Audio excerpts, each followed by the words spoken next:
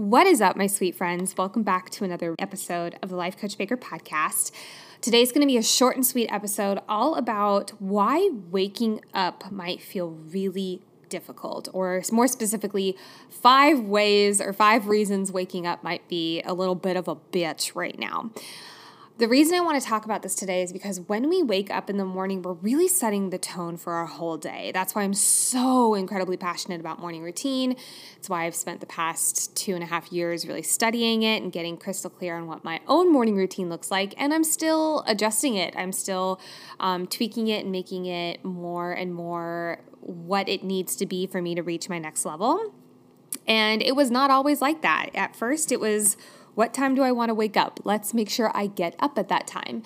And I remember how incredibly difficult it was for me to stick to a specific wake up time that made me feel good, and how long it took me to get really on that train that I deemed my wake up time that I wanted. And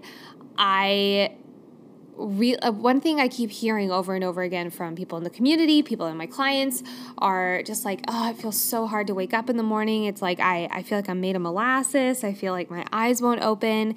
And I've been curious about this for a while as well, because sometimes I'll have like that morning wake up where I'm like, oh, my eyes won't open, which is weird because I got a lot of sleep. I did my nighttime routine, like all this stuff. And I'm just like, why is it like this? Like, why can't I get up and get at them? And so I've been diving into a little bit of research, and I wanted to share with you guys my conclusions, and also see if they might resonate with you. If there's one thing that you can take away from this that will improve your sleep and your wake up routine and make it a little bit easier for you to have that morning routine, whatever it might look like for you. It might be super, super simple. If you are someone who has no idea what your morning routine will look like, in the show notes, I have a link to my morning routine guide workbook. It's a totally 100% free workbook that will just help you determine what your morning routine, specifically your morning routine, would look like.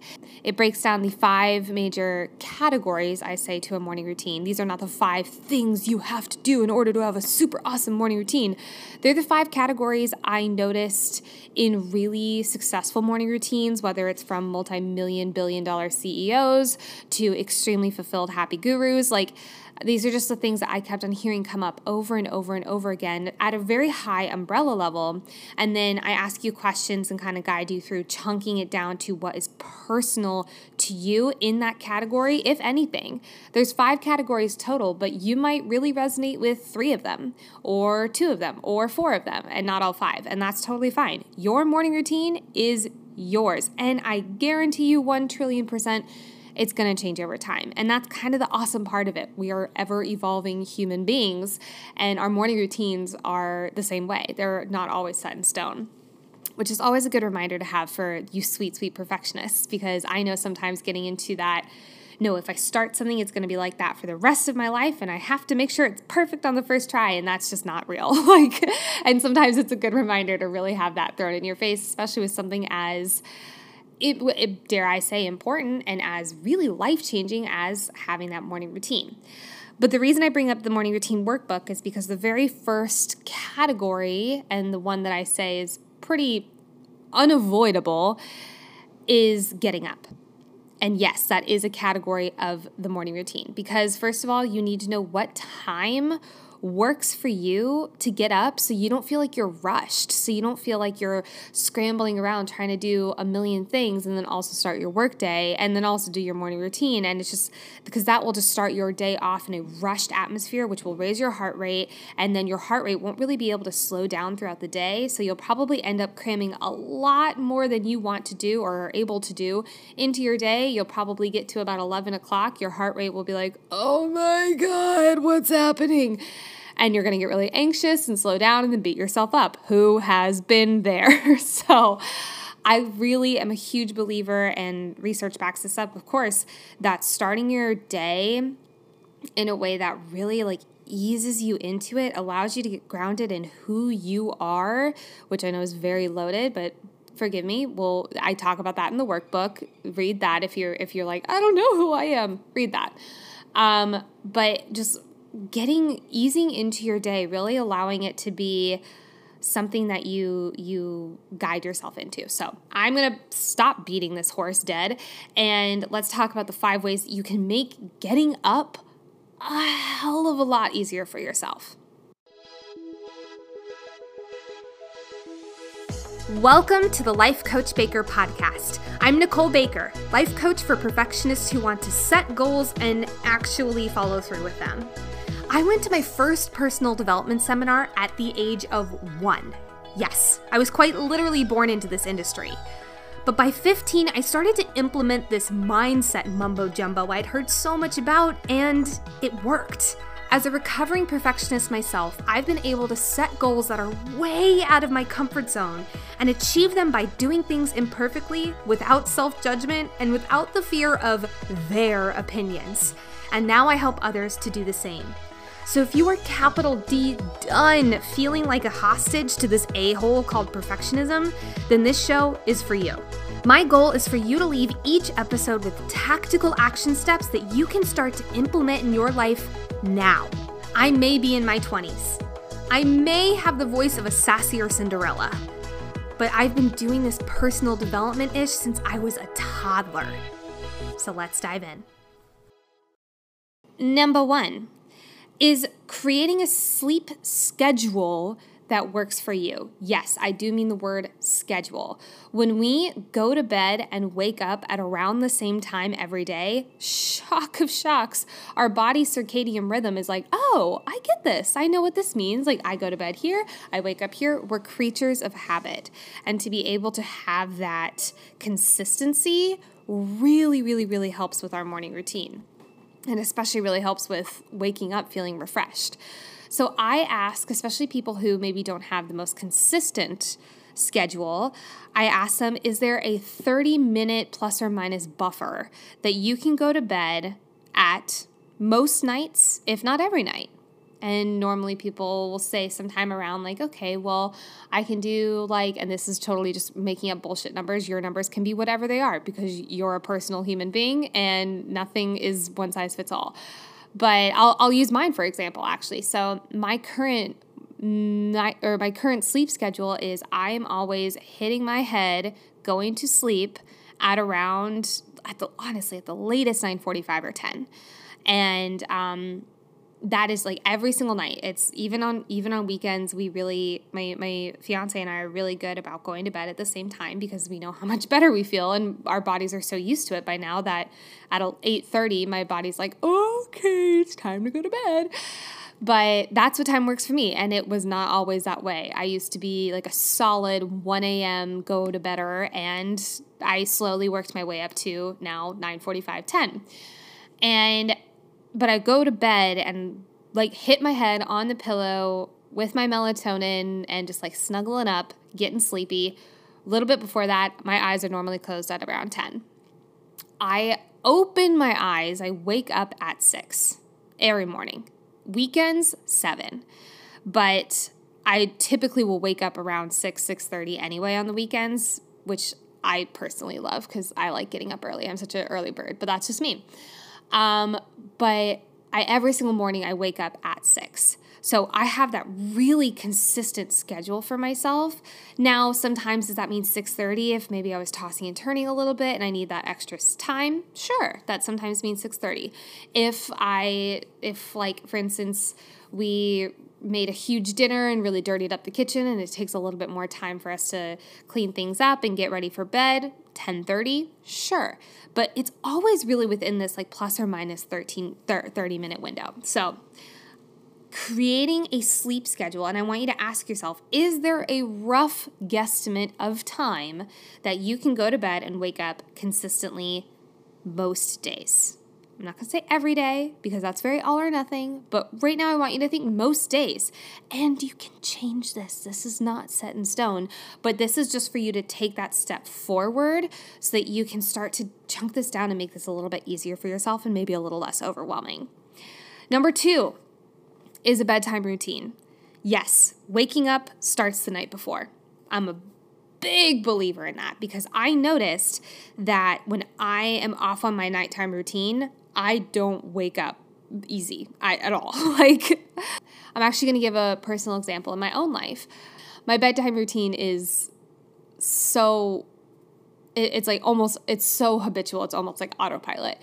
I always clean up the kitchen with my partner, and I wash my face, I brush my teeth, I floss, I get in bed, I do some Lumosity videos or games just to kind of like, train my brain. I like to do that right before going to bed. And then I know they say no blue lights, and to be honest, I respect that. Some people cannot do the blue light before going to bed. However, my partner and I have a few videos, like few cooking shows that we love watching right before bed, and we'll watch those and then fall asleep to an episode of SpongeBob SquarePants. I'm an adult, but it works every single night. The second that one of the cooking shows starts, I'm literally out. Having that really consistent step-by-step process makes it so by the time SpongeBob's on, I'm freaking out. I have not watched an episode of SpongeBob SquarePants probably in 7 months because I'm normally asleep by then because my body is so trained to fall asleep after my bedtime routine. So I've obviously been conditioning, I'll say, this routine for probably like 2 years. So mine is very, very set in stone. But what is 1 or 2 things that you can do every night to tell your body, hey, it's time for me to go to bed? You can also do some research on good bedtime routines. There's so much information out there about what a, quote, good bedtime routine is, and find the things that you're like, you know what, that might work for me. Like what I just said to you guys. I know that probably in every single bedtime routine do not do list, it is do not watch blue light. I've heard that. I respect that. But I also know that that's not something that I have noticed works well for me. And in fact, it actually, when I have no blue light on, it's harder for me to fall asleep. And maybe that's just because I'm a millennial and my avocado toast is making me just not be able to. But I'm just saying that that's what works for me, and you might have a similar situation. So just take what you get, take what works for you and what makes you excited to try, and do it. It's really that simple. If this episode's resonating with you, you might be a great fit for my one-on-one coaching program. I help perfectionists get clear on what it is they really want, set goals that will help them get there, and actually follow through and achieve them. If you'd like more information about my program, email me at hello@lifecoachbaker.com to set up your free discovery call. Now, back to the episode.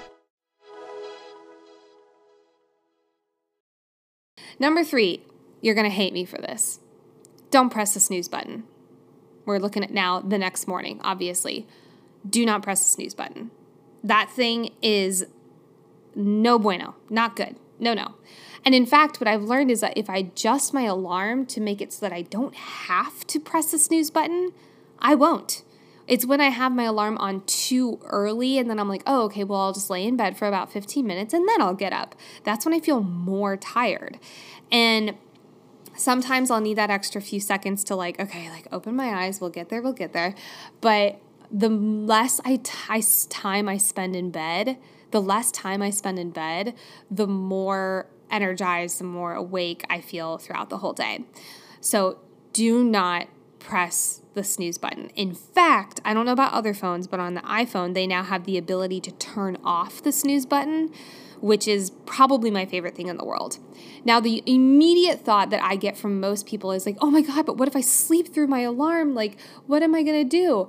Well, if you have a consistent sleep schedule, if you have a really consistent bedtime routine, then probably you're going to be getting better sleep in the middle of the night, so you probably won't sleep through your alarm.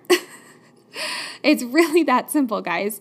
But if you are worried about that at first, then what I would recommend is setting 1 or 2 alarms, but really challenging yourself and making a rule that if the first alarm wakes you up, to not wait for the second and third.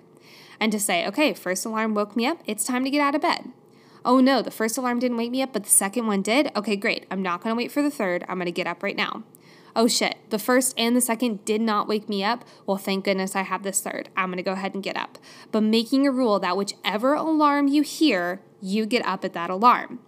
Because there's such a slippery slope between, okay, I'm going to set 3 alarms. Well, the first one gets up. Oh, well, it's so cozy in my bed. I'm just going to wait until the third one because that's really what time I need to get up. No. You wake up with the alarm until your body is trained to wake up with that first alarm because you've been sleeping so well, because you have a consistent sleep schedule, and because you've been going to bed so well because you have a nighttime routine. That way, it just makes it a little bit easier for you to have that consistency in waking up every single day. Capiche? Okay. Next one up is water. Water times a million. When we are more hydrated, we sleep better. When we are more hydrated, we wake up better. When we go to sleep and have a full glass of water in the morning, our eyes don't get tired. One of the major reasons our eyes are so droopy, if we had like a good night's sleep and we're like, oh my God, why is it so hard to wake up? It's because our bodies are dehydrated.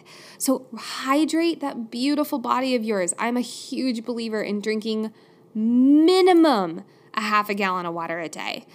I heard a speaker and health person say one time that we should be drinking half of our body weight in water. So not like pounds, but in ounces, not needing to convert them into ounces, but literally just saying like, okay, I'll make this easy. If I'm 100 pounds, that's 50 pounds, that's 50 ounces of water. Half it, make it ounces, just take off the pounds, make it ounces, and then drink that many ounces of water a day.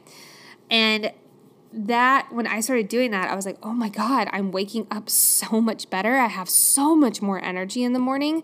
And oftentimes that's a huge reason why a lot of us are really sluggish in the morning is because we're dependent on coffee, which by the way, is not hydrating. It's actually dehydrating our body. Yes, I love coffee. I love my morning cup of coffee. I savor my morning cup of coffee, but I never have it without water because you have to hydrate your body if you're wanting to have that alertness, that awakeness, and especially if you're wanting to wake up with it. And then last, but most certainly not least, is, and you guys are going to be shocked that I'm saying this, is moving your body. When we exercise, when we take care of our health, it is so much easier for us to have a consistent sleep schedule, which means it's so much easier for us to wake up in the morning. When we get even just 20 minutes of movement in, like going on a walk or a small run or doing a yoga practice or a YouTube workout, or if you're in the Lyft community, we have curated workouts every single week for you. So if you just throw on one of those real quick and you just do that, having that ability to move your body will help you sleep so much better. Now, here's the biggest caveat though. That does not mean, okay, cool, well, the only time I have to get my exercise in right now is 9 p.m., so I'll just do it then. If we work out close to bed, our heart rate doesn't have time to lower, which means we're going to bed with a higher heart rate, which means we're not getting quality sleep.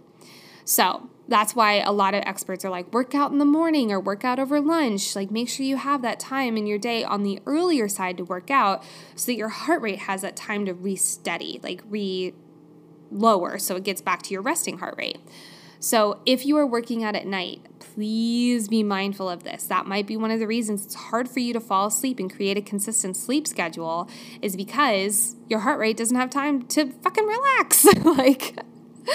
So give your heart rate that beautiful space that it needs to slow down, which, by the way, if you're getting a consistent sleep schedule and if you're waking up, you might be able to wake up like 30, 45 minutes earlier and do a morning workout.